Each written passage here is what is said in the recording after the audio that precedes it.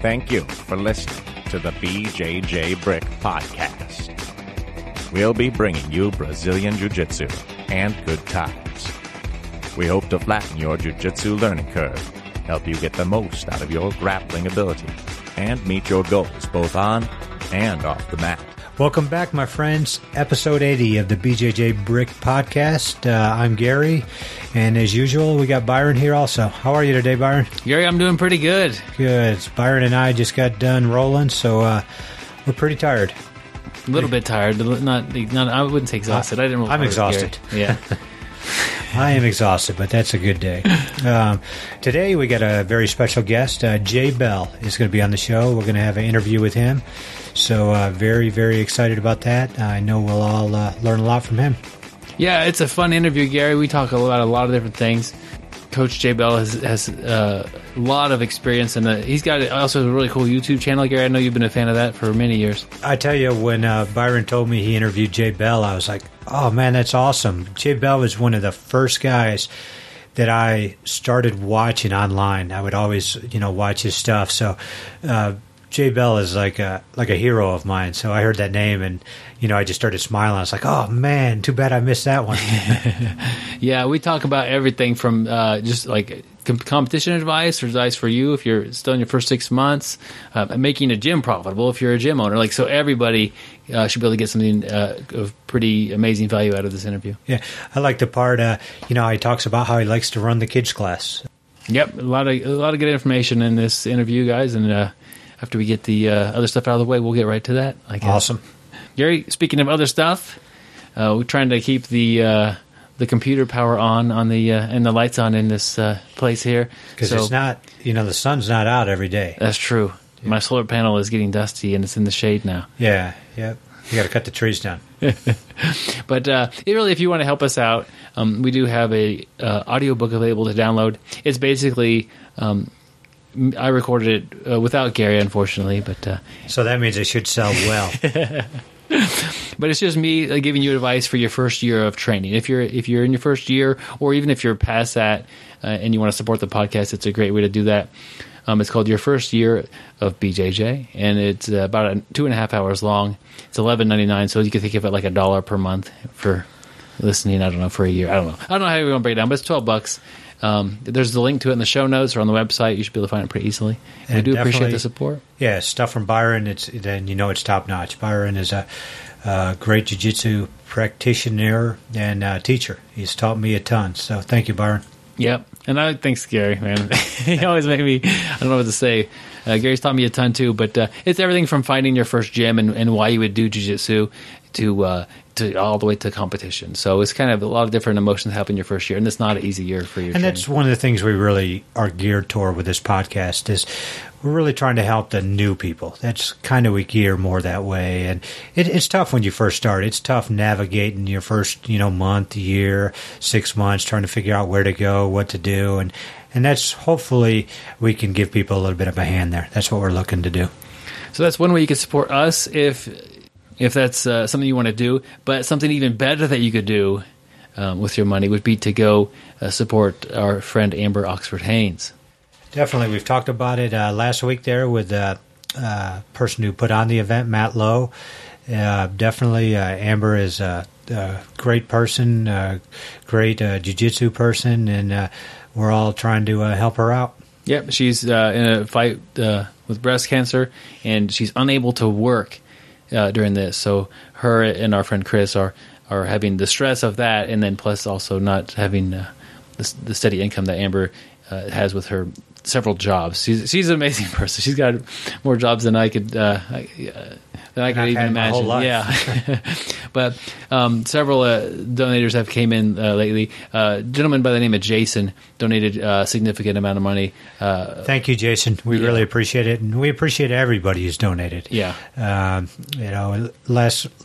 the names are on there. I see Nathan Hadley. I know Nathan really well. Thank you, and just everybody else donating. So thank you very much. Yeah, it means a lot to them, and even if it's not a significant chunk of money, a small donation shows Amber that she's getting support, and it's a good feeling to have somebody. Oh, this person is willing to help me today. And even those small donations just add up. I mean, if you have any little bit, it's definitely going to help.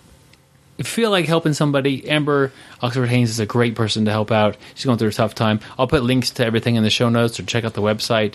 It's got a youcarrying.com page, and I'll try to make everything easy for you to find. If you can't find it, email me at bjjbrick@gmail.com, and I'll send you that way and help you get to helping Amber out. We'll do anything we could do to help you guys get to her and help out with things. If you want to get a little bit more of the BJJ Brick podcast, we do have an email list where we send out the show notes weekly. Just go to the Facebook page or the email, or not email. What do we have? We have a website, Gary. We have a website. You go to the website, bjjbrick.com, and you can put your name and your email in there. Every week you'll get an email that says, what's on the show. And then at the bottom of that, there's also a link to a Dropbox folder with a half dozen or so parts, little clips from little mini ebooks or whatever, or audiobooks and different things in there. You'd also find a couple of the chapters from the audiobook that we have for sale that was still up in there. So at one point in time, I had the entire audiobook in that thing, and I've got rid of a couple of the bigger chapters out of there. But still, there's several pieces. So if you're on the fence about the audiobook, get on the email list and check it out through the Dropbox folder. So that's good. Gary, how about it? Last week we had a really cool interview with Jared Dopp. Megalo. Yep, Megalo Dopp. Got a lot of good feedback on that, and just he's somebody that you want to hear from, because what he's accomplished in such a short amount of time, and you want to learn from somebody like that. Yep, but so we got the quote of the week from him today. Yeah, we are lucky. So here we go. Yeah, actually, it's been one of my favorites lately. I've been trying to live more like this, and it's not anything about winning or losing. It's a little motivational, kind of a feel good, and will point you in the right direction.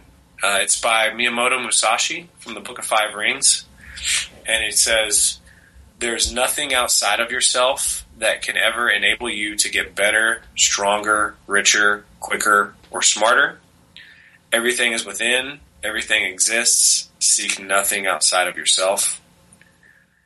And I really like that one, because so many people are always looking for a way to get better, but they're not thinking that they're the ones responsible for it. They're looking for the next diet, the next strength and conditioning program, the next supplement. They're trying to find the newest, best way to study. How does this person study? How did this person do their homework?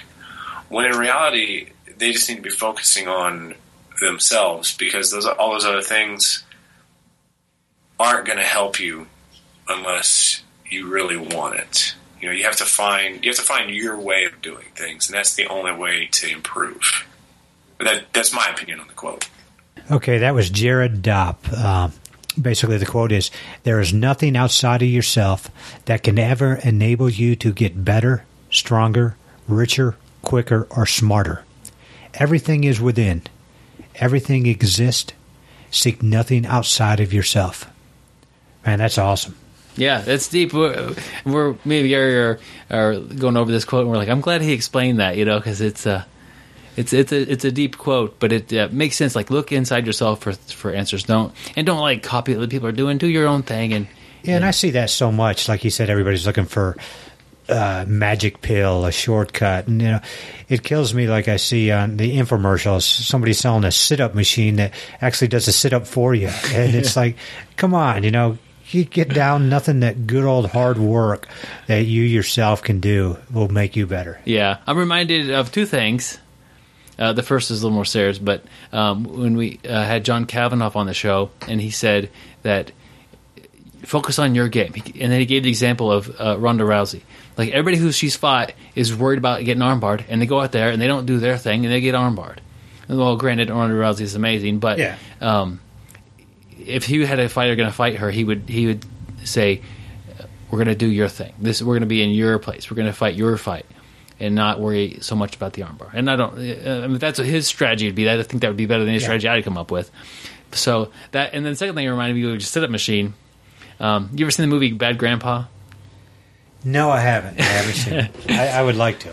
You would like? It would make you laugh. There's parts that are pretty darn funny in that. But anyway, he's they're in their house. They're having like an estate sale, and he's showing him how to use this fancy bed that they have that will sit you up or whatever. And so it's Johnny Knoxville is dressed up as a guy and as an elderly man, and he lays on the bed, and the woman hits the button, and it just like folds him in half and starts like slamming him close, slam, slam, slam, like an automatic sit-up machine would do the workout for you. It's like, I don't know how he didn't actually get injured doing this stunt, but it just that guy always gets injured. Yeah, he's tough. Yeah. But and the ladies are just like screaming like as he's getting slammed in this machine over and over again. You know, this has nothing to do with it. It's way off topic. But could you imagine doing jiu-jitsu with Johnny Knoxville and his guys there, Steve-O and all those guys? I bet you couldn't get him to tap. I bet you'd be rolling, and then they'd come with that little buzz thing and shave your head as you're on the mat there. Either that or antique you. Yeah. There's worse things that could be done than both those. Yeah. But those dudes, I mean, they put themselves in pain, so I bet it'd be hard to tap those guys out. They had a high threshold. Yeah, especially with or get them to move from, that's one thing off topic again, but I guess back on the topic is like not moving from discomfort, moving because of, someone has good leverage, something like that. But if I push you in it kind of like a pressure point, a lot of times jiu-jitsu people are great at ignoring those because I don't want to move. I'm where I want to be. I'm heavy. I got a good side control, and you're going to pressure point me a little bit. I'm just going to stay there and just pressure. And I think that a lot of the traditional martial arts, you get that little pressure point and you move from that and you react to that. But in jiu-jitsu, if you gave them that 3 inches that they want to get from you, that's all they needed to escape or whatever. I think after about 6 months of jiu-jitsu, you're pretty good at ignoring little uncomfortableness things. So, but definitely, we went out a little off topic, but a great article, Jared Dopp. Always, think within yourself. It's up to you. Do what you need to do. Yeah, if you missed the interview, go back and check out last week's and. It's and the guy is just phenomenal. Yeah, he's a full-time student, and he's getting 4th place at Abu Dhabi. It's like that's phenomenal. He's a purple belt. Yeah, that's unheard of. That's an amazing accomplishment right there. And he's looking to go back and do some more work. Yeah. So definitely, every time you get a chance to watch him. Yeah, it's going to be fun and entertaining. So Gary, the music is telling us that it's time for the article of the week. I like that music. And we've got an article written by our friend Mark Mullen, who, if you mention the BJJ Brick podcast in the article, there's a good chance we might talk about it. He didn't. We know him. We're actually going to get him on the show in a little bit, in a few weeks. But just because we always read his articles and they always speak to us well, and so I emailed him and he said yes. But I was just cruising online and I saw this. The article's titled 6 Great Ways to Get Information About BJJ. So, I always like information about BJJ. And then we saw our name, listed on there. And then we both broke down crying. It finally happened. It finally happened. Yeah. So after we cleaned up all the tears and a little bit of pee, we got back together. And yeah. But so, now we think of ourselves as pretty big shots. Yeah. Oh, yeah, big time. Yeah. Yeah. Yep. I mean, the car that I have now has most of the paint on it. Like when I started this podcast, my car had very little paint. And you want to know the crazy thing about his car that he started the podcast with? The horn would go off. That's right. At any given time. You never knew. Like, you could pull up to a stoplight next to a bunch of, a motorcycle gang. Absolutely. And then all of a sudden that horn just starts going off. Yeah. I mean, good thing Byron knew jiu-jitsu. It's one thing to have it go off once, and then you kind of wave and act like you might know it. But, like, for it to repeatedly go off after you've already had the initial wave, like, people expect them to be wrong, Like, what, is my car on fire? Was my motorcycle, you got a problem with our gang? Yeah. So. And it has, it leads to a lot of road rage incidences. But Byron would always calm him down and then pull guard in the middle of the street. Worked well. Yeah, bro. That's right in the intersection. That's the best place to pull guard. But this article has 6 great ways to learn information about BJJ. And the first one was BJJ podcast. And there are several podcasts out there. Many, if you like this, you're going to, there's some of them, other ones that you'll also enjoy. I mean, we're definitely not the podcast for BJJ, but we're just one of them, and we do our thing here.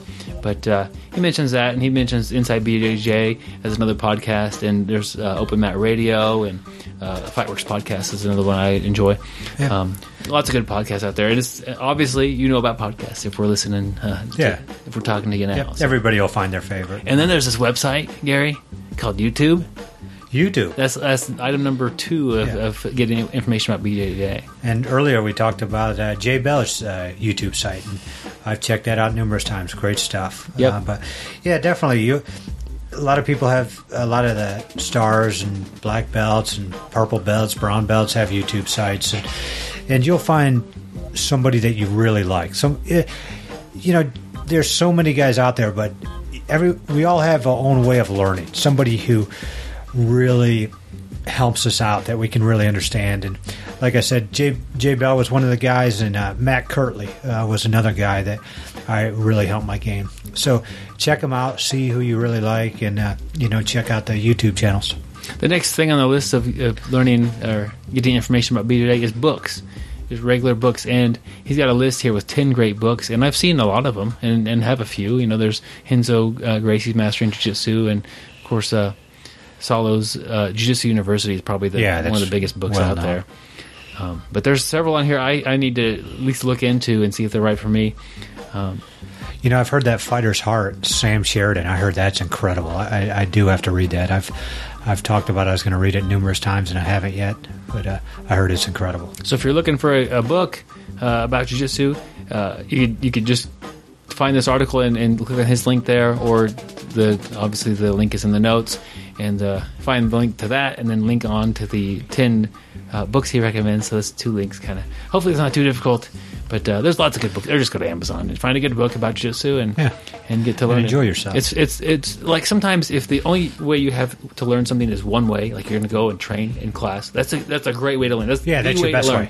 But your brain can pick up things. Like some people, it's like if you're a visual learner versus a person who does things. Like you need to kind of get your brain activated in multiple areas coming at it, and it will help. But obviously going to class and training with partners and a good instructor is your best way. Thing. Yeah.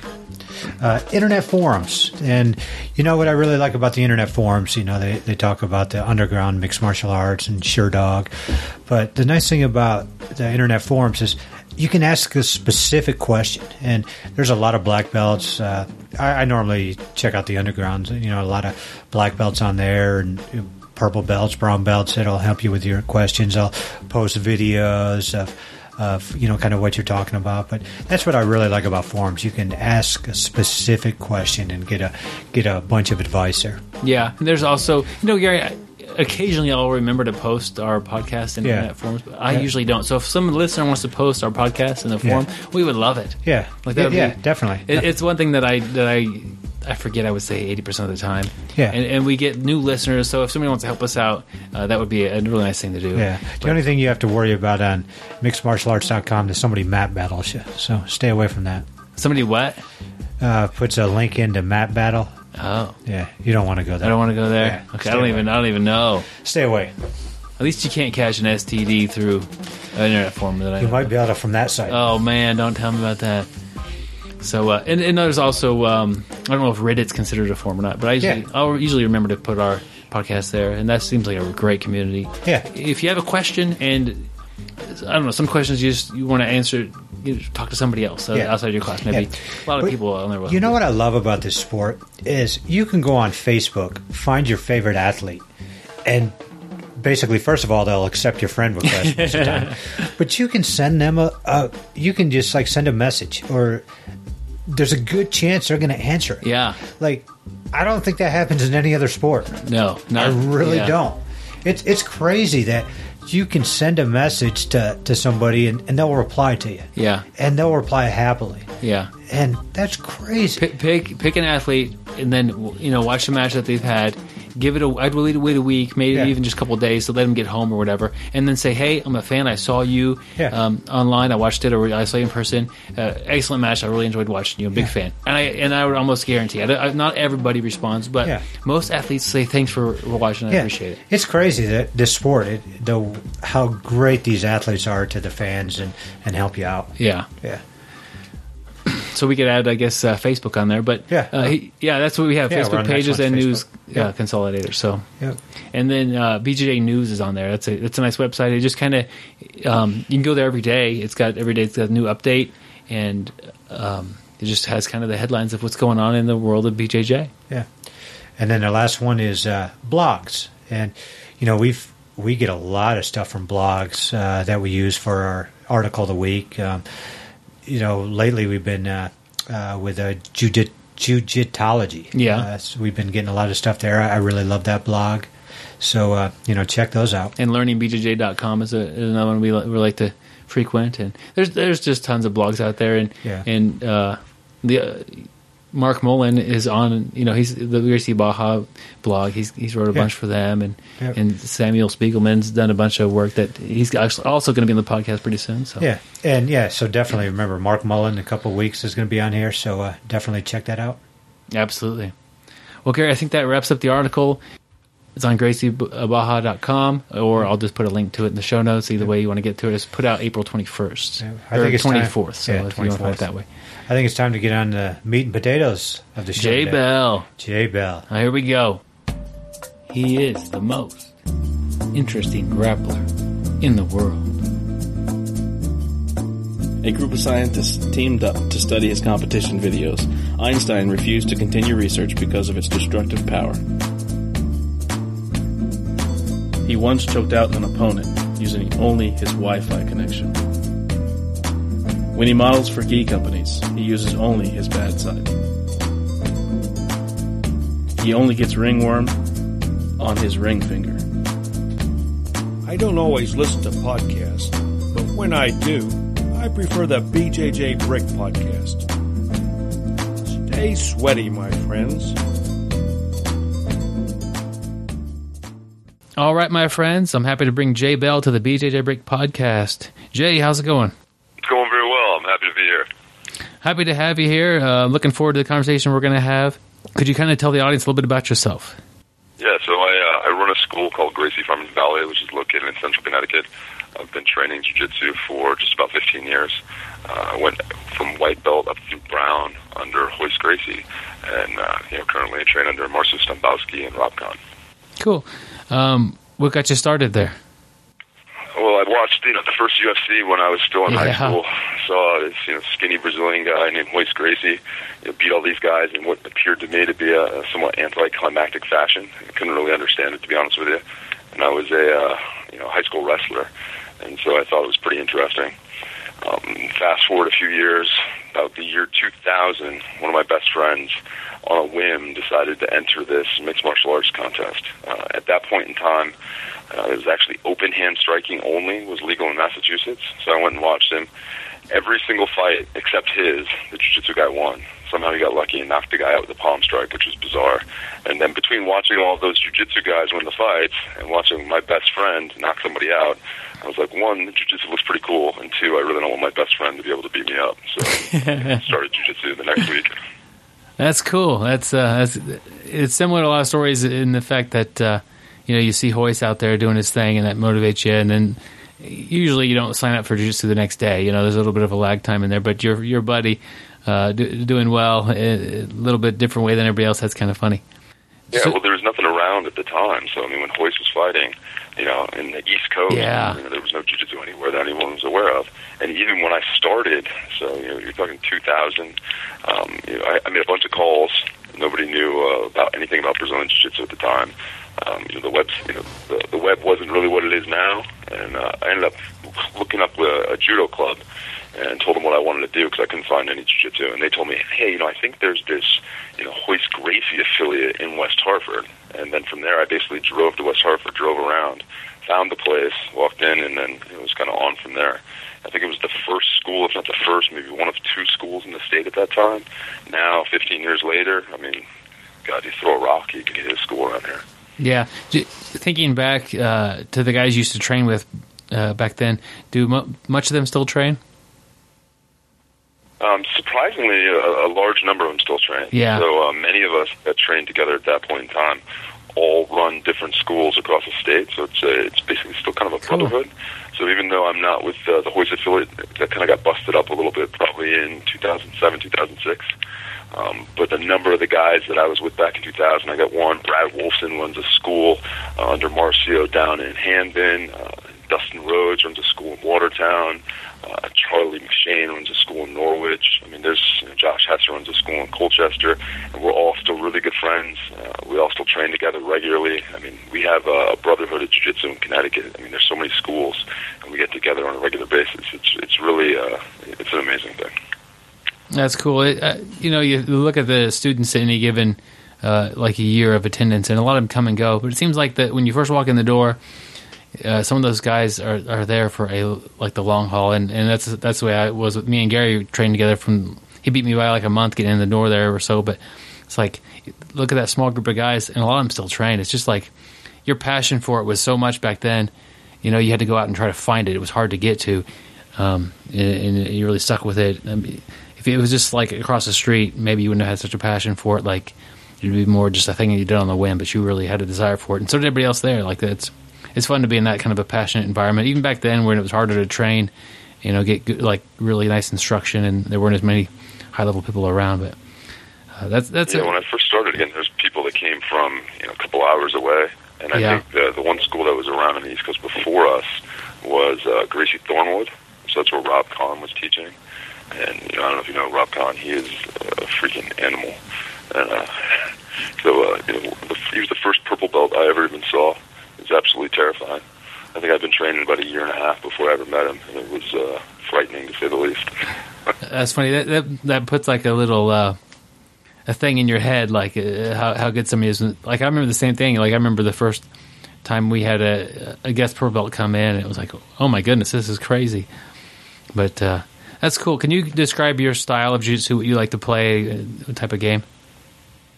So my style is, if I'm in a bad position, I'm about the laziest jiu-jitsu player in the world. So, almost like I want to go to sleep. So I'll just wait, relax. I'm not scrambling or super active to try and immediately escape the position. Typically, I wait for the individual to continue to try and advance their position or go for an attack, which provides me an opportunity to escape. And then when I'm in a dominant position, to kind of quote one of my instructors, Rob Kahn, when you're in a dominant position, be dominant. Lots of pressure, lots of head pressure. I force my opponents to make a mistake, and I capitalize on the mistake. I like that. I've never heard that before. When you're in a dominant position, be dominant. Don't just be in the position. Really dominate that position. That's cool. Yeah, if you have an idea, if you know how to make someone move in a certain direction. So, for example, you're on top in side control, and you apply head pressure. So, their head's facing away from you, and so they can't turn towards you. There's only a couple directions they can go. So you've minimized their number of options they have. So if you're just sitting on them in side control, let's say they have 20 different things they can do. Now that you have that head pressure, maybe there's 3 things they can do. You know what those 3 things are, and you have 15 different counters for each of those 3 things. Jay, when you say that you have like a lazy when you're in bad position, I've done like a drill where somebody has a good position, side control mount, whatever, and the person in the bad position just has to try to do the bare minimum of effort to not get submitted. Don't worry about escape. Just kind of find that zone which you're kind of safe, and then try to avoid that zone where they're going to land their submission for sure, and just kind of not even work all that hard. Just kind of try to stay safe. It's kind of an interesting drill, and you definitely people aren't able to relax in that in mount or side control. They really like that ability a lot of times, but that drill's helped me realize that just because I'm in this bad position, I don't need to freak out the entire time. I need to be aware of okay, he's setting something up, he's getting closer. Now I need to go now, or it's going to be too late. Help me find that little bit of a range. And it's like you say, lazy in bad positions, but that helps you stay relaxed, and I think you'll see more that way too. Yeah, the more relaxed you can stay in bad positions, I think the better off you're going to be. With the sportive aspect of jiu-jitsu, which is it's fun, it's exciting. You get out there and you get an opportunity to compete. But when you think about jiu-jitsu as a form of pure self-defense and kind of the root of the way I practice, is that the more relaxed you can be, the better. I'm not in a hurry to escape. Right? I'm just looking to protect myself and then waiting for my opportunity. Cool. Could you tell me a little bit about your school and what you got going on over there? Yeah, so again, my school's Gracie Farmington Valley. It's located right in central Connecticut. I've been teaching in Connecticut for probably 12 out of the 15 years I've been training. And then I opened the school about 4 years ago. I have all in between kids and adults, probably about 60 to 70 different students. One of the cool things about it is that a number of the guys that I trained with, back when I started, some of those guys are actually still with me. So I have students with me that have been training with me and under me for 12, 13 years. Good group of guys. Basically, I look at it as a family. My kids train there. My wife trains there. All my best friends train there. It's basically my favorite place to be in the world, to be honest with you. Cool. And what do you do off the mat? Off the mat, I'm an insurance geek. Everybody's dream, to grow up and work in insurance. So I'm a junior executive at an insurance company in Hartford, the land of insurance. So I work about 60 hours a week. Wow. I have 2 kids, and then I run a school. So how do you find balance with, working that much and then also running a school? And could you kind of give me some insight on how that works? Yeah, I think it's similar to probably the majority of the guys listening to the podcast. So most of the folks listening, try and train at least 3 times a week, some many times more if they can. But the majority of people have to earn an income. All right, so I'm the same way. I've always worked while I was doing jiu-jitsu. The only change is that I opened a school, so there's definitely some administrative and some additional time constraints. But I'd be training anyways. So whether I owned a school or not, I'd still be training somewhere, likely teaching. I just decided that, as much as I enjoyed training some other places I've trained at in the past, I wanted a place that was home, a place that my kids could train at, where I had a little more control in terms of what we were doing, how we were doing it, and then bring my best friends there to train with me, and then, invite my instructors, other people that I look up to and I admire, and bring them in to help us get better. And again, if I wasn't running the school, I'd be traveling somewhere else to train, so it just made it a little bit easier, to be honest with you. Cool. It's actually saving you a little bit, having the school. You don't have to drive as far, sounds like. So, it'd be one thing if it's a little different. So it was never my goal necessarily to say, okay, I'm going to leave my job, good job. I'm going to leave my job and run a school full time, and that's a daunting task or a daunting proposition. I have a few friends that have done it and done it well. For me, it was, I know I'm going to train. If I have my own place, it just makes it a little bit easier, to be honest with you. I was lucky that one of my students is a phenomenal stand-up martial artist, so he runs the stand-up classes, and he also runs the kids' classes for me. And then I come in and teach all the adult jiu-jitsu classes, and then we do regular women's self-defense seminars for free. We do usually one of those every 3 to 4 months. And then we do free seminars for local law enforcement, and then any municipality, if they have something they want to do it, for firefighters or other police officers, we'll do that for free too. Cool. How do you how's the turnout on the like the police and the women's self-defense seminars? The women's self-defense seminars, usually, I think the lightest one we've ever had was probably about 12. Normally we get about 30 people. Wow. Give or take, 20 to 30 people. A lot of the folks are the same folks. It's actually helped us in building, a women's class. So we had some challenges there initially. It's pretty daunting sometimes to get women into jiu-jitsu. So when we started doing those women's self-defense seminars and the ladies started seeing it and recognizing the value and the empowerment that they can get from learning some of these skills, we were able to start a women's class. In fact, one of the guys who trains with us, his wife trains as well, and she's been training for a while, so she helps to run our women's class. And I got my wife to start. It took me 14 years, but I got her to start, and she actually loves it now. My daughter, who's 5, trains. My son trains. So it's been pretty good. That's cool. And what is your goal, or what do you like to see out of the kids program? So the kids program, to be honest with you, I like what Henry and Huron do with the bully-proof. Yeah. So we kind of start there. So we play a lot of jiu-jitsu games. And I'd say probably when we started for the first 6 to 8 months, I think that's predominantly what we did. So we had some challenges initially in kind of, really getting the kids to do true jiu-jitsu. So we just played games. And then we had a couple kids. It really takes 1 or 2 that really get into it and want to learn. And we had 1 or 2 that really just got the jiu-jitsu bug and really wanted to kind of get to that next level.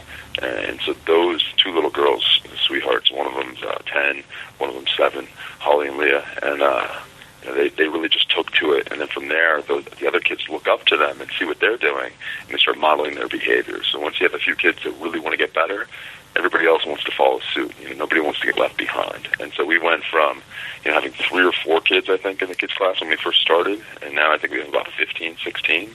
And we had a few that just went to a recent tournament, did phenomenally well. So yeah, it's really kind of grown. And what I look for, we want to teach them the basic self-defense skills. All right, and when we have them roll, we don't do a lot of submissions. We'll show them some of those before they go to tournaments, obviously. But it's really all about positional dominance. Yeah. And being able to handle your opponent. Could you describe some of the the principles maybe you just did of the bully-proof system or program? One is the 3 T's, which I like a lot. Talk, tell, and tackle. So if somebody's bothering you, giving you a hard time, trying to do something to you, you talk to them, tell them to leave you alone. Don't push me, don't touch me, don't call me names, etc. The second one's tell. So you can go to a teacher, a parent, adult authority figure, tell them, hey, this person's bothering me. The last one, if nobody's there or they're putting their hands on you and there's nobody there to help you or no adult to tell, and then we teach them essentially to tackle them, take them to the ground, and then hold them in that position until help arrives or the person decides that they're going to give up and be nice to you. That sounds like you get some of these kids, little 10-year-old girl, she gets on top of you and mount, and she's like, my God, she's like an octopus. She takes right to you, you can't get her off. It's great. Some little kid just picked a fight with a 80-pound little Hoist Gracie that's all over him on the playground. They had no idea. Oh my God. That's cool. So talk, tell, and tackle. Not necessarily like 3 steps, but like you only do the tackle when there's no other option, right? Exactly right. Cool. Right. So what advice would you have for somebody who was in maybe a similar situation as yourself and thinking about starting their own school? So I'd really encourage them to think about what it is they're looking to get out of it. So is it just that you want your own school for convenience because you want to do your own thing, you want to have control over your jiu-jitsu career, how you train, where you train, etc., or is it something that you want to do to earn a living? For the first one, it's fairly easy. It's just a matter of, do you have the financial means in order to do it, right? And there's 2 kind of paths you can take. So if you have a big chunk of money, congratulations for you, then it's simple, right? You can get down, plunk a bunch of money down, find a place, get the mats. You're up and running with 0 students to start with, and, hopefully you can get somebody in the door and build it from scratch. For most people, either you've already taught for a long time and you have a bit of a following, and maybe you can have some of those folks go with you, hopefully without burning any bridges. Or 2, you go and you find, one of the more traditional martial arts schools that's a little bit more open-minded, that has open time on their schedule. You go in there and you work out a deal, usually for something close to peanuts. Maybe give them their students free training, and you slowly start to build up a clientele. And then from there, you look at opening a place. I'd say you probably need, at least from my view, if you really want to open your own place at your own facility, etc., you probably need 15 to 20 people to start to make it worthwhile. I was lucky that I had a fair number of students that came over day one when I opened my place. But again, I'd been teaching in the region, for over 10 years prior to that, or at least close to 10 years prior to that. And so I think we were in the black probably within 2 months. It was very, very lucky. That's cool. And but your primary goal is, like you said, you have a full-time job, and you have an income. So you like to teach, and you like to have a place to train, right? Yeah, that's exactly right. I mean, there's one of my students wants to open his own place. I'm working with him now, and again, we're taking that same philosophy that we're looking at. You need to understand the demographics of the area you're going to be in. What your competition, if any, is going to be, and then you try and find a spot and then build a clientele. So, one of my guys, phenomenal brown belt. We actually are looking at a few different places in the state. And keep in mind, there's a ton of places nowadays, but there's a few metropolitan areas that don't have schools. And so we're looking for some of those traditional martial arts schools, and we'll get him in there. People will see how good he is. He'll build a clientele, and then year to 3 years, he's got enough students. He's got some cash saved up. He opens up his own place, and he's off to the races. Cool. Do you think that, like in a small city that doesn't have a jiu-jitsu school, that people that want to train, like the same, they see a little bit of UFC or some MMA, or they've heard about jiu-jitsu, and it's not available, do you think they do a different martial art, or they think that they don't do anything at all and they just wait? I think some do a different martial art, to be honest with you, and I think some just hang out and don't do anything. It's a matter of it. Right now is, in some ways, it's the best time. In some ways, it's challenging. In some ways, it's the best time because obviously the UFC is exploding. right?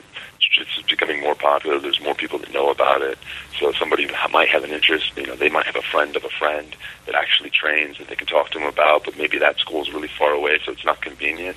So it's a matter of trying to find a place that can work with their schedule, where their schedule meets their schedule, and that's close enough where they can actually make it work. I think that's part of it. And obviously, if you can get a kids program going, then that's huge, because then you're building future students down the road. And then, one of my friends, Robin D'Onofrio, who's down in Florida, he's one of Rob Kahn's black belts. He's actually got a kids camp that he does in the summer, and he's got almost like a daycare. So he picks kids up from school, and if your goal is to do this for a living, then kids is where the majority of the money is. If you don't have a kids program and you want to make money and you actually want to make a living doing jiu-jitsu, unless you're a world champion, you better figure out how to get the kids. And those programs are really where it's at from what I've seen. Cool. And kids take classes. They do things like that where their parents expect them to spend money. Either the kid's going to do gymnastics or piano lessons or jiu-jitsu. And a lot of times the parents are out for whatever the kid wants to do. They're expecting to pay money and to help with the transportation if need be. But that's cool that he has a way to pick them up. But and then you get a kid that falls in love with it. They've got a sport for life. That's a long-term growth strategy, I think. Yeah, and again, those kids grow up to be adults that train jiu-jitsu if they fall in love with it. And the other thing that people don't think about, but what I've experienced, is sometimes you bring the kids in, and the parents become your friends, right? So, my kids are in the class, so I'm sitting next to her, I'm helping teach or teaching the class, and, I'm talking to the parents, and I might say, hey, why don't you come over here and, help me out with this, and I show them what they're doing, and then all of a sudden the dad's like, well, what would it cost if I wanted to train too? And then I'm like, oh, yeah, come on, jump in, try it, see what you think. And then the mom's like, well, you have a women's class? And then all of a sudden I have the entire family training there. So I have multiple families where every single person pretty much in the family trains at the school.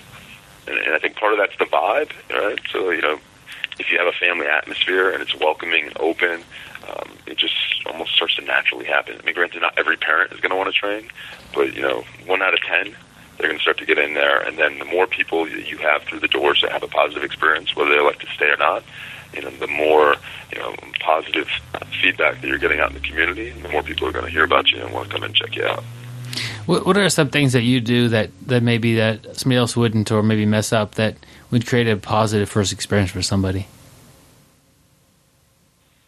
So I think I have a very laid-back approach. Yeah. All right. So I don't have any formality really whatsoever. The kids' classes have a little bit, so we want them to bow in because there's part of a character development and respect piece that I think parents expect when they bring kids to the martial arts. So we have a bit of that in the kids' class. In the adults' class, I treat people with respect. Everybody calls me by my first name. You don't call me professor. You don't call me master. I'm a person just like you are. I've just been doing it longer. And I think what I tell people when they walk in the door is like, listen, the people here are my best friends. All right, this is my family.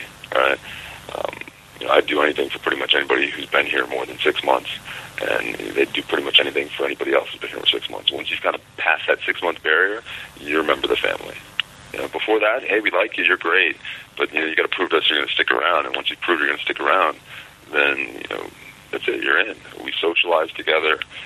We have kind of big parties in the summer where everybody brings in like a potluck, and you got their friends are invited. A bunch of different people come in. Again, we do a bunch of free community outreach type things in terms of helping the women and the police departments, etc. So it's just about trying to do things for the community. We donate free memberships to local charities, like autism charities and things like that. But we're just trying to show people that we're trying to give back to the community. Cool. You mentioned that it seems like after about 6 months, somebody will stick around, and then you always hear like the thing that a blue belt is more likely to not stop coming to class after they get their blue belt. Have you experienced that? I haven't experienced that at all, to be honest. Oh, that's good. Not at all. I was going to ask you. Yeah, my school, the retention is extremely high. 6 months to me is kind of a cutoff. I'd say, with very few exceptions, those people that I know that have quit after 6 months typically have only quit due to major life changes. Divorce, they have to move, obviously. They have kids, and a lot of times when they have kids, they don't end up coming back eventually. But there's a major life change that necessitates them to sacrifice something. And jiu-jitsu is as integral as it is to my life, and I'm assuming your life. It's not the first priority for everybody. They may love it, but there's other things that take precedence. Yeah, absolutely. That's cool. I'm glad you haven't experienced that. It seems like some people do experience blue belts getting discouraged or kind of dropping off, but it's cool that you haven't had that happen to your place. That's good. Usually you can spot those guys, I think. We have kind of an informal rule that we talk about at the school. So we have a douchebag ratio. So we never want the douchebag ratio to get over 20%. I mean, you need a little bit of the douchebag in the school so that you have some realistic training at times. So you have those guys that are great guys, but they roll like douches. So I can handle that to a point, as long as that ratio doesn't get too high. I think that helps keep the environment in the school where you want it to be. That's funny. You need a couple of those rolls with guys that are going to knee in the head and not say sorry, or send you a good elbow on accident and not think anything of it. It keeps you. I'm all for the keep it playful, but you can't keep it playful all the time. Yeah. Sometimes you just got to go at it. You need a mixture, and so you need those guys. Like, one of my black belts, one of my best friends, I'm training with him forever. He's a great guy. He rolls like a maniac. Not with the lower level belts, but when he and I roll together, I mean, we're like best friends, and we try and kill each other every time. So I know when we're rolling, it's war, right? It's just, but if he wasn't there, I wouldn't have that. I wouldn't be where I am now.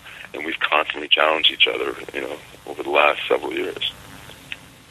You got your black belt in 2010. Can you think of something that you've learned since that about jiu-jitsu that you didn't really realize before that? I've learned way more since getting my black belt than I did before. Way more.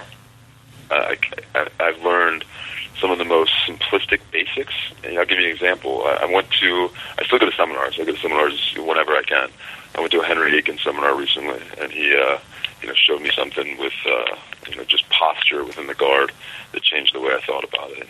Every time Rob Kahn comes up, he shows me something else that blows my mind. Or my friend Marcio. I'm constantly learning. I think as you know more, you're able to recognize the mistakes better. All right? So you're able to appreciate the finer level of details that maybe you didn't even think about when you're a purple belt or brown belt. When you're a brown belt, you're just trying to get that umoplata perfect, or you're trying to work on your transitions. Then you're a black belt, and you're a black belt for 3, 4, 5 years, 10 years, who knows, whatever. And then now there's this little subtle change in weight by a degree, and it makes all the difference in the world. So I think my game has changed dramatically since getting my black belt. In fact, by the time I was a brown belt, I may have caught, when I was a brown belt, so this is 2008, 2009, I may have caught 2 guillotines in my entire jiu-jitsu career at that point. It was pathetic. I mean, I had some stuff I was really good at. The guillotines weren't one of them.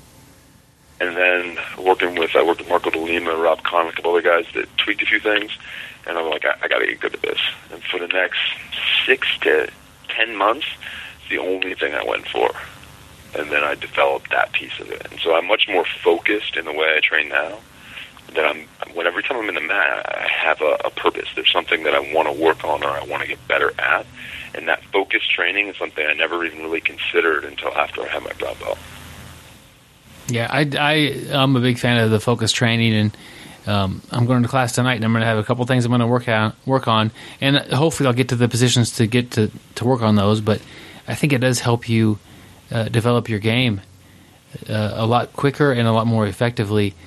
If you've got, today I'm working on triangles, and you do that for more than a day, you do that for like a month or 6 months or whatever, like you said with your guillotines. You didn't just, your guillotine didn't happen until you've been training for a long time. If it was just like a random event, it would have happened by now. You know what I mean? Like you need to put some focus onto it, get a little bit more instruction with it, and now you've got a great guillotine. Like waves, right? So when you think about jiu-jitsu, I think about waves. So you go up, you go down, you go up, you go down. As long as you're continuing to evolve, it's a positive experience. And you're a big fan of like breaking down like complex ideas into smaller things. Can you give an example of something like that? Yeah. So the way I think about it is, I'm not that smart. So if I can understand it and explain it, then anybody can get it. So one thing I think about when you're in someone's guard, right? So obviously the way your hips are positioned is going to impact your posture, and the way your legs are positioned is going to impact your posture. But a lot of times when people are putting their hands on somebody else, right? So when your hands are on the person, so you know what I'm talking about? So you have good posture, your hands on the body of your partner. Where you place your hands has a huge impact. So I call it the kickstand theory. So a lot of times people will grab right at the belt line, right? But if you think right at the belt line, that's where your hips pivot.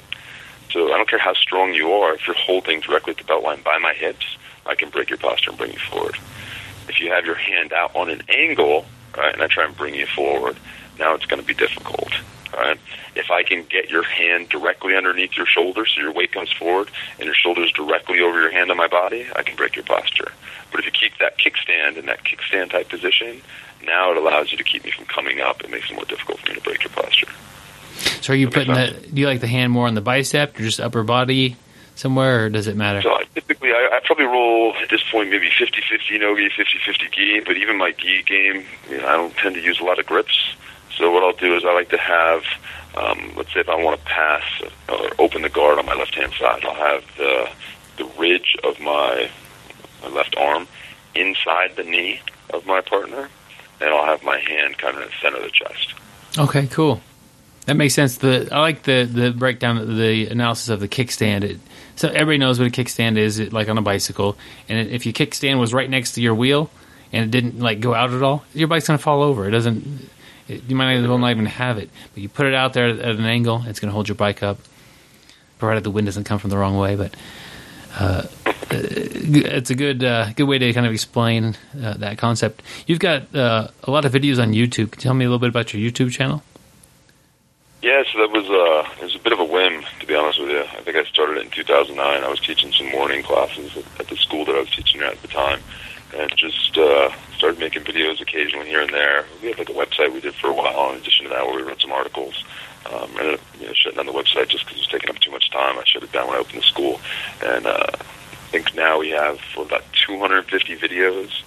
We had over 1 million views, strangely enough, like close to 5,000 subscribers. It just kind of caught on. And then I've, I recently started putting a lot more videos up. I think I kind of got away from it for a while because, again, life gets busy at times. But it was just interesting to get a lot of positive feedback. I was surprised because, again, I started it when I was a brown belt. I just did it for the heck of it. And I've got a lot of people that have reached out to me and said that I've helped them, change their game, or that they really enjoyed some of the stuff that was out there. Granted, I've had a few, some negative feedback occasionally as well, but it's all good. It's been a really positive experience. Yeah, if you don't get any negative feedback at all, you're not doing enough work, I think. Some of it's wildly entertaining too. It's great. Yeah. I mean, the way I look at it.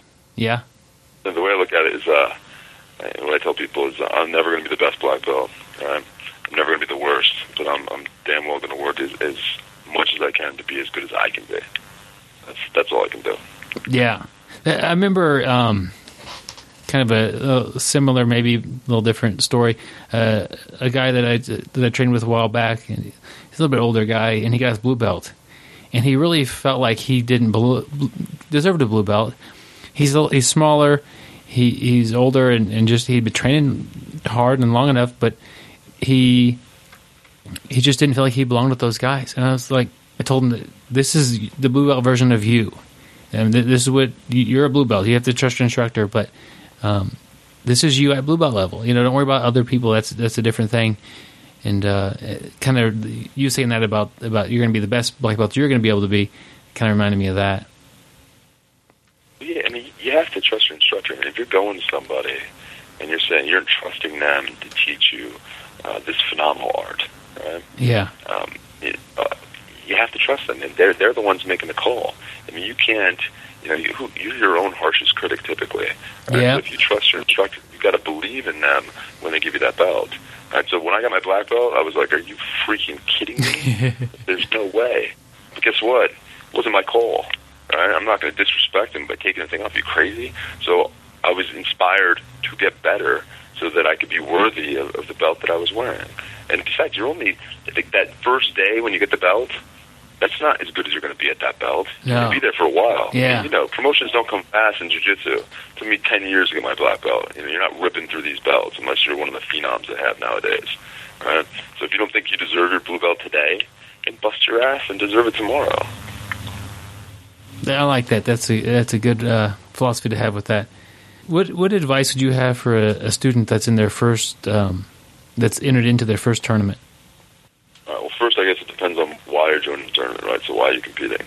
If you're doing it just for the heck of it, great. If you're doing it because you want to be like, the next Keenan Cornelius, that's great too. I'd say a couple things. One, do whatever you can to relax. Don't go crazy with weight cutting for your first tournament. I think that's silly. You want to go out there and have a good time, be safe, and enjoy yourself. Right? Try and take winning out of the equation. Right? If you want to be the next phenom, that's great. You don't have to win every match at white belt level to become the next phenom. You can go out there, get a little bit of experience, get more comfortable, and as you get more comfortable, then you start to tighten up your game plan.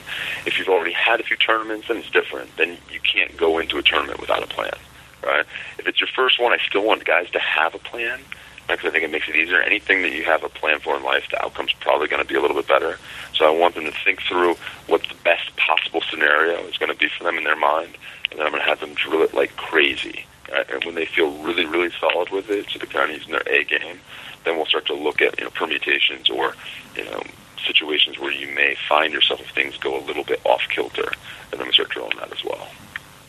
Well, cool. What would you say to a student who may be a white or blue belt, and you could see that they already have the goal that they want to be a black belt someday?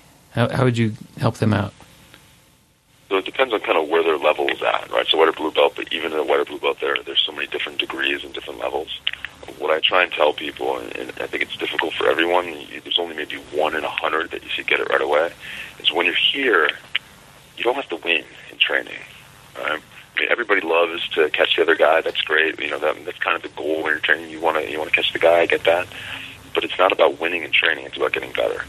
So the more I can relax now, early on, and really think about the person with my jiu-jitsu as opposed to with all my other attributes, the better off you're going to be.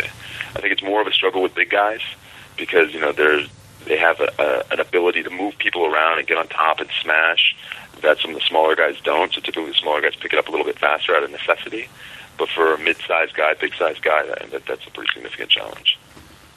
I'll stick with the big guy thing. Like, the bigger students have a different journey in jiu-jitsu anyway.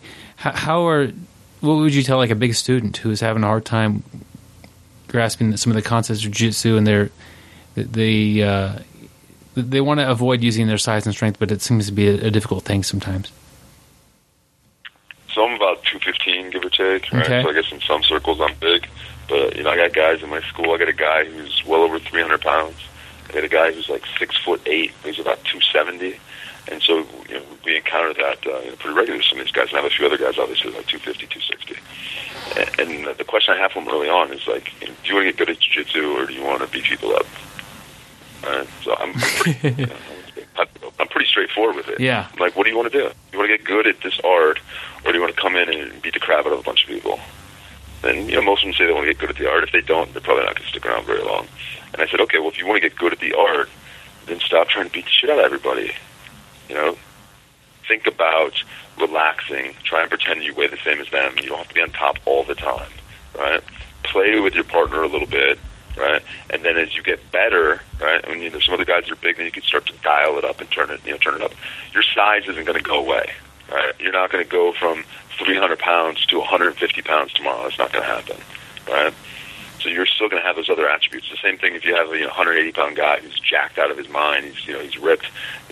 Put the strength aside for now, and then when you get better and you're going against more competitive guys, then you start to bring those attributes back into the equation. Cool. And then I start to, I set them up in drilling certain techniques, and I force it.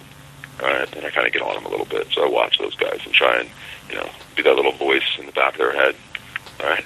Sometimes they can think of, they hear it without me saying stuff. Sometimes I'm actually standing there and them saying, "Hey, quit being a spaz." Yeah, use your technique and slow down and don't muscle everybody. I like your idea of, do you want to get good at jiu-jitsu or just beat people up? And really they have to confront the idea that to get good at jiu-jitsu, you don't just go beating everybody up. That's not going to really help you in the long run. It's not easy for everybody. I mean, I had the same issue when I started. When I first went in, I wanted to learn this awesome martial art and get really good at it. And I think I rolled with this guy who was like 130 pounds and beat the hell out of me. And I was like, what the hell is going on? And he told me, he's like, listen, He's like, you're tough, and you're a strong guy, whatever. But if you keep doing what you're doing, you're gonna suck forever. I was like, oh, all right. And it kind of stuck with me, and then I started, not constantly trying to smash everybody. And I started playing a lot more bottom game for a while and just being more relaxed and trying to actually learn the art. And that's really when, I loved it from day one, but when I started trying to learn the art, that's when everything kind of opened up for me, to be honest. Take me back to when you were a blue belt. What were you like back then, and how were times different? So when I was a blue belt, I'm trying to think. So when I first started, my coach was a blue belt, and then I saw Hoist probably 4 or 5 times a year, and then saw Rodrigo maybe once or twice a year. So I got my blue belt actually pretty quick in 6 months, and so I knew like the basic self-defense. I had just probably started to play guard a fair amount, and then kind of what changed my game in some ways is I saw this crazy video from Stefan Kesting video on the Omoplata, and then basically I think from blue belt through most of purple belt, I was a guard player that did all sorts of stuff with Omoplatas, and that kind of became my game. I was bigger than probably 3/4 of the guys I trained with. There's a few guys that are much bigger than me. But I just stopped trying to always get on top and smash people. Just kind of sat back, played guard, and went for Omoplatas. And then I trained back then. I trained like 6 to 8 times a week. But we had classes on Tuesday, Thursday night, and Sunday. And there was also Tuesday and Thursday morning classes. And I was working for the phone company at the time. I would drive to my buddy's school, like usually 3 or 4 times a week, and train with him over my lunch break.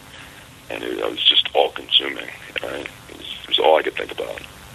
Cool. I think that's common for that stage. It's just like you're kind of like opening that book. You get to read a little bit of it, and it becomes amazing. And you just want more. I think that's a common so much more. Yeah. There's more available to people now. I mean, when I was first started, there wasn't all these videos. You didn't see all these matches. I didn't have access to see all these amazing grapplers doing all these amazing things. God, if I talked to people about the UFC, they thought I was a serial killer. And now it's popular. You have people in the office that are talking about it all the time, and they know that I train. So like, hey, Jay, what do you think of Conor McGregor or John Jones or Ronda Rousey? It's just a totally different environment. Yeah. We talked a little bit about having for a student to go in there with some kind of a plan.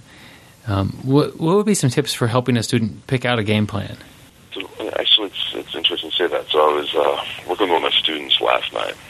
So she's competed maybe once or twice. She's not very confident with her takedowns, but she doesn't want to jump guard necessarily because she's afraid she's going to hurt herself or get slammed. And so we kind of sat with her and said, okay, well, you don't feel confident with your takedowns. You don't want to jump guard. So let's look at a few ways where we can get into the guard position potentially without you having to worry about the anxiety of getting slammed or jumping and landing on your back. So showed her a couple different techniques where we do that, how to drill that repeatedly, and then talked to her and said, okay, well, where in a perfect world, right, if the match went exactly the way you want, what do you want to happen? Right? Think of all the moves that you're best at, right? So if you could have every situation work exactly the way you want it, how's the match go? And so she walked me through it. So in a perfect world, I want this. I'm like, okay, well, then we're going to drill it. So that you're going to drill and prepare so that that's what happens. And that's what we start doing. So we said, okay, we're going to sit back in the guard in this fashion. And from there, we're going to work this particular sweep, which is your best sweep. Once you get on top in the mount, we're going to go for your best submission. And we're going to drill it over and over and over again. And only when we feel this is as tight as it can possibly get are we going to start thinking about, okay, well, what if you go for this and it doesn't work? What do we do from there? Cool. That's in a perfect world. How's your match? And then work from there and develop a game plan that helps you get through that to that position, to that match. I mean, if you had a tournament coming up in 6 months, it's not like you're going to learn to do the Berimbolo and be able to execute it against somebody who's been doing it for 5 years.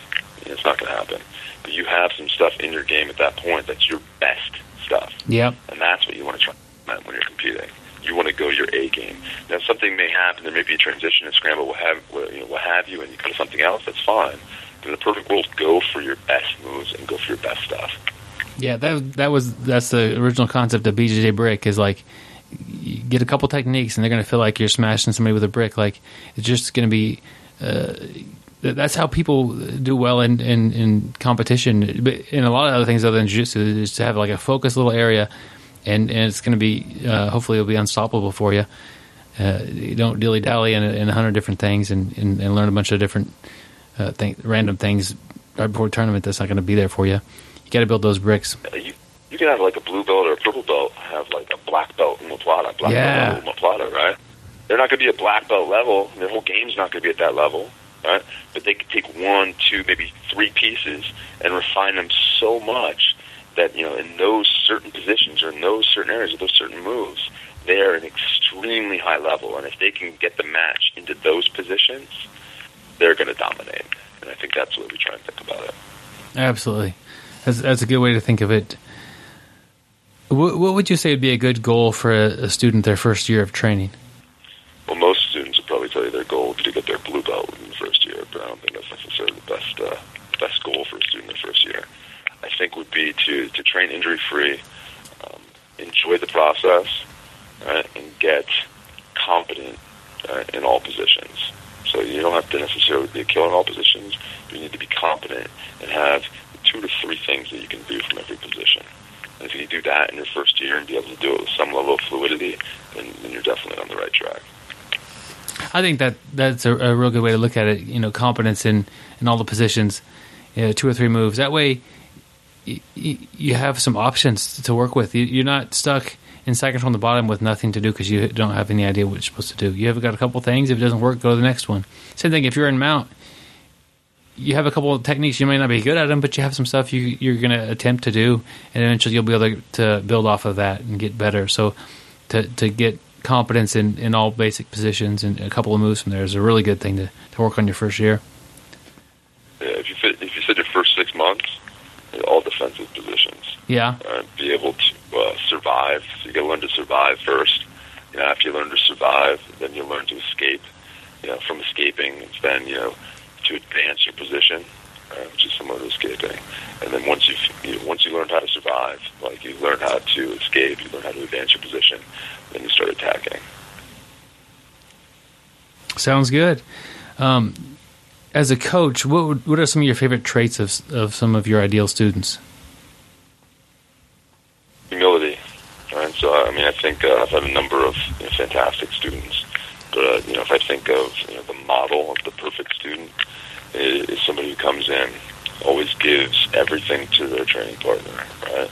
Shares everything that they know, and wants their training partner to get better.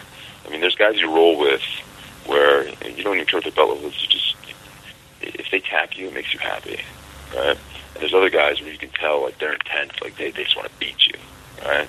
They want to, show you that they're better than you. It's a different type of thing. And my favorite students are there because they want to learn, they want to get better, and they give off that love to all of their training partners. Right? They look at everybody in the room like a brother, and they do anything for them. And I'm blessed to have a number of students that fit that mold.